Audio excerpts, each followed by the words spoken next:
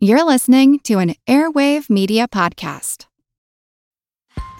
Have you ever wondered who the Mary was from Bloody Mary? If the Loch Ness Monster was real, or if Ouija boards actually worked? On each episode of the family-friendly Unspookable, we look at the histories and mysteries behind your favorite scary stories, myths, and urban legends to get the real stories behind the scares. Want to solve your next mystery? Find and follow Unspookable now, wherever you get your podcasts. Do you find it hard to sleep at night? Then the Calm Cove podcast can help you sleep deeply all night long. Calm Cove has deeply relaxing meditation music and ambient sounds like ocean waves and crackling fires. All of our episodes are designed to help you relax and to fall asleep fast. Calm Cove is brought to you by the team behind Sleep Cove, the sleep podcast that consists of spoken word hypnosis, meditation, and stories. So if you want to listen to a beautiful soundscape tonight, search for Calm Cove on Apple Podcasts or Spotify and see how we're helping millions of people relax and go to sleep every night. I feel like who art Ed? We'll try to spice it. Who art Ed? Mr. Wood art Ed me. Good. Either way, it's ambiguous. It works on so many levels. I know. That's off to a great start. Welcome to Who Arted, weekly art history for all ages. I'm your host, Kyle Wood, and today we're looking at Maria and Julian Martinez. In prepping for this episode, I was watching a documentary with Maria Martinez's great-granddaughter, who said that she remembers the sound of her great-grandmother pounding the clay. She says clay was in her veins, and she would sing as she worked the clay. She said that singing was a way of praying, and I think it's worth remembering that this pottery is not simply a vessel to hold physical material. It holds personal, cultural, historical, and spiritual significance. Maria Martinez would use the raw materials found on her pueblo, mixing clay with volcanic ash. After mixing the clay and ash to just the right consistency, she began rolling coils to hand build her pottery. The coils of clay would be stacked layer upon layer to build up her pot to the desired form as she scraped and smoothed the walls with a gourd tool. After allowing the clay to dry and harden, she then burnished the piece, rubbing a small stone across the surface to polish it. Now, if you're wondering how rubbing a stone across a surface would polish the clay, basically, the way burnishing works is it gets all the clay particles oriented the same way.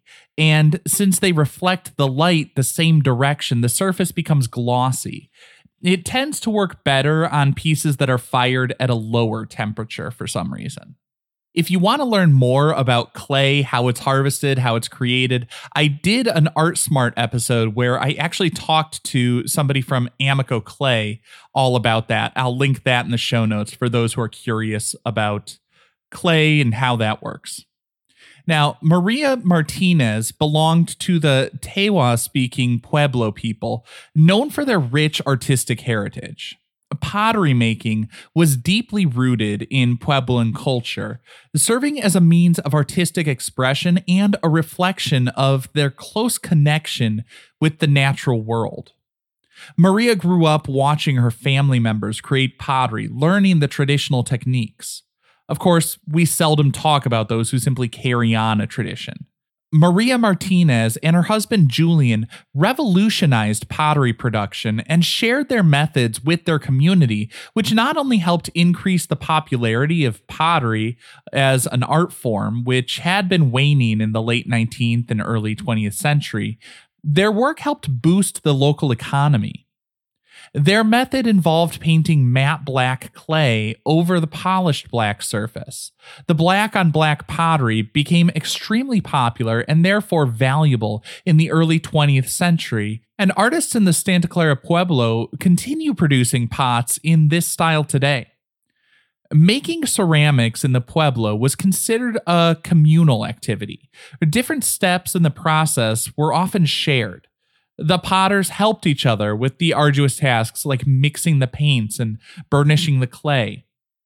In that same documentary, the interview I referenced earlier, Martinez's great-granddaughter said she actually hated it when Maria would come to her and say, it's time to burnish the clay because it's time-consuming, it's labor-intensive, and she just wanted to go play with all of her friends. Of course, as we get older, we tend to look at those things a little bit differently, and she now sees sort of the significance and the importance of that time spent doing these things together. It's sort of a bonding activity. Maria Martinez would form these perfectly symmetrical vessels by hand without a wheel, and then others, often her husband Julian, would decorate the piece. Like I said, it was often a family affair, but as she began showing her work in galleries, she was encouraged to sign her name on the artworks. Like it or not, what we see is only a part of what we appreciate about the visual arts. This podcast and others like it are based on the idea that stories are a big part of the work, as story creates human connection.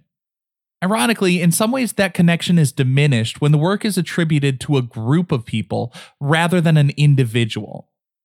Her pieces became more valuable when she signed her name to them, but she was conflicted because doing so on some level denied the communal nature of the production. I found a great quote, though, that I think really summarizes her view of this whole thing. She said, quote, "I just thank God because my work is not only for me, it's for all the people. I said to my God, the Great Spirit, Mother Earth gave me this luck. I'm not going to keep it." End quote. She viewed her commercial artistic success as a tremendous gift to herself, but she wanted to use that to the benefit of her community.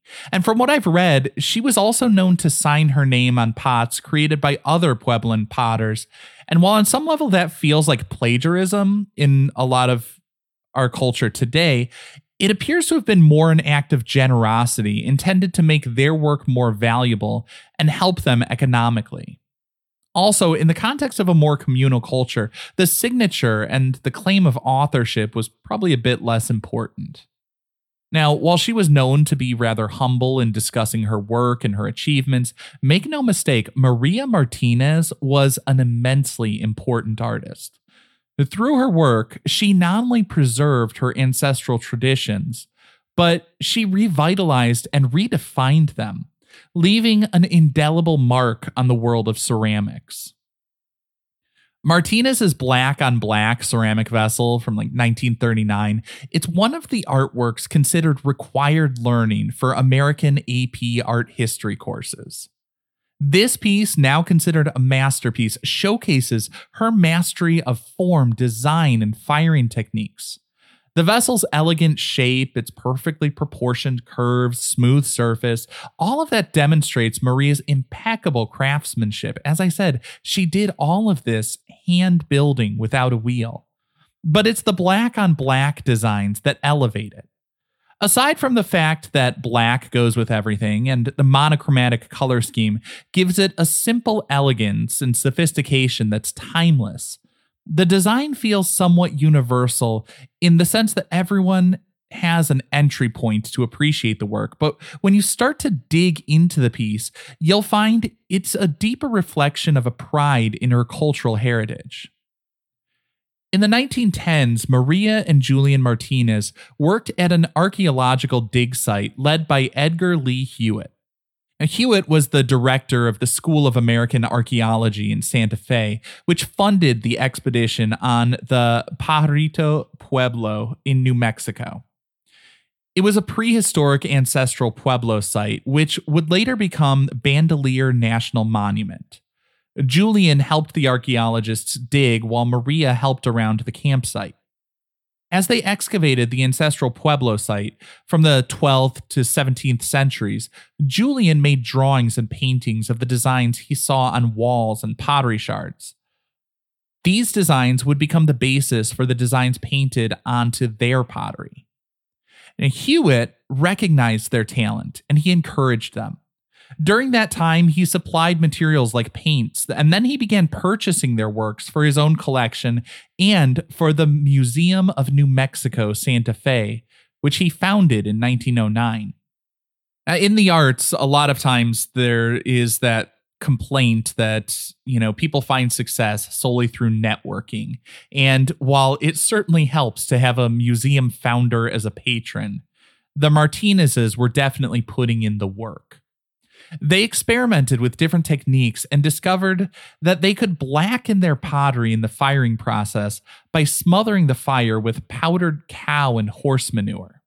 I really wish I could find the notes on exactly how that discovery was made. I mean, I've never stood around watching a fire and thought, I wonder what would happen if I tossed some poop on there. But I guess it's that lack of vision that's held me back while others have become great. Regardless of what inspired them to conduct experiments with excrement, it proved successful in some ways. It removed the oxygen but retained the heat and resulted in blackened pottery. Smothering the fire trapped the smoke, which became embedded within the clay. While Maria had burnished the piece to a high polish, the designs Julian painted using slip, a mixture of clay and water, would produce a matte finish. The downside was that these pots would not be as hard and not entirely watertight. The upside was that people pay a lot more for pottery that looks nice than they do for pottery that's functional. As decorative pots, they were perfectly suited to the modern aesthetic with abstract patterns that seemed to fit in with the Art Deco aesthetic popular at the time. The Martinez's designs had some superficial similarities to the Art Deco style, the patterning and elegance of black on black, for example, but Deco was a bit more mechanical, embracing the industrial age, while Maria and Julian took their inspiration from tradition and designs based on natural phenomena like rain clouds, flowing rivers, and bird feathers. The ancient Puebloan people had no written language, so a lot of it is understood by looking at symbols, decorations on pottery shards, and tracking changes in those lines and shapes over time. Martinez's commitment to passing on her knowledge and skill to younger generations ensured the preservation and continuation of the Puebloan pottery tradition. Her work continued the tradition, but more importantly, it brought it out into a new context, helping Puebloan and non-Puebloan people understand and appreciate the art and the culture it represents. This concludes this week's episode of Who Arted, part of the Airwave Media Podcast Network. If you found this tolerable, please leave a rating or review on your favorite podcast app. You can find images of the work being discussed this week and every week on social media at Who Arted Podcast on Twitter, Instagram, and TikTok, and of course on the website whoartedpodcast.com. Podcast done.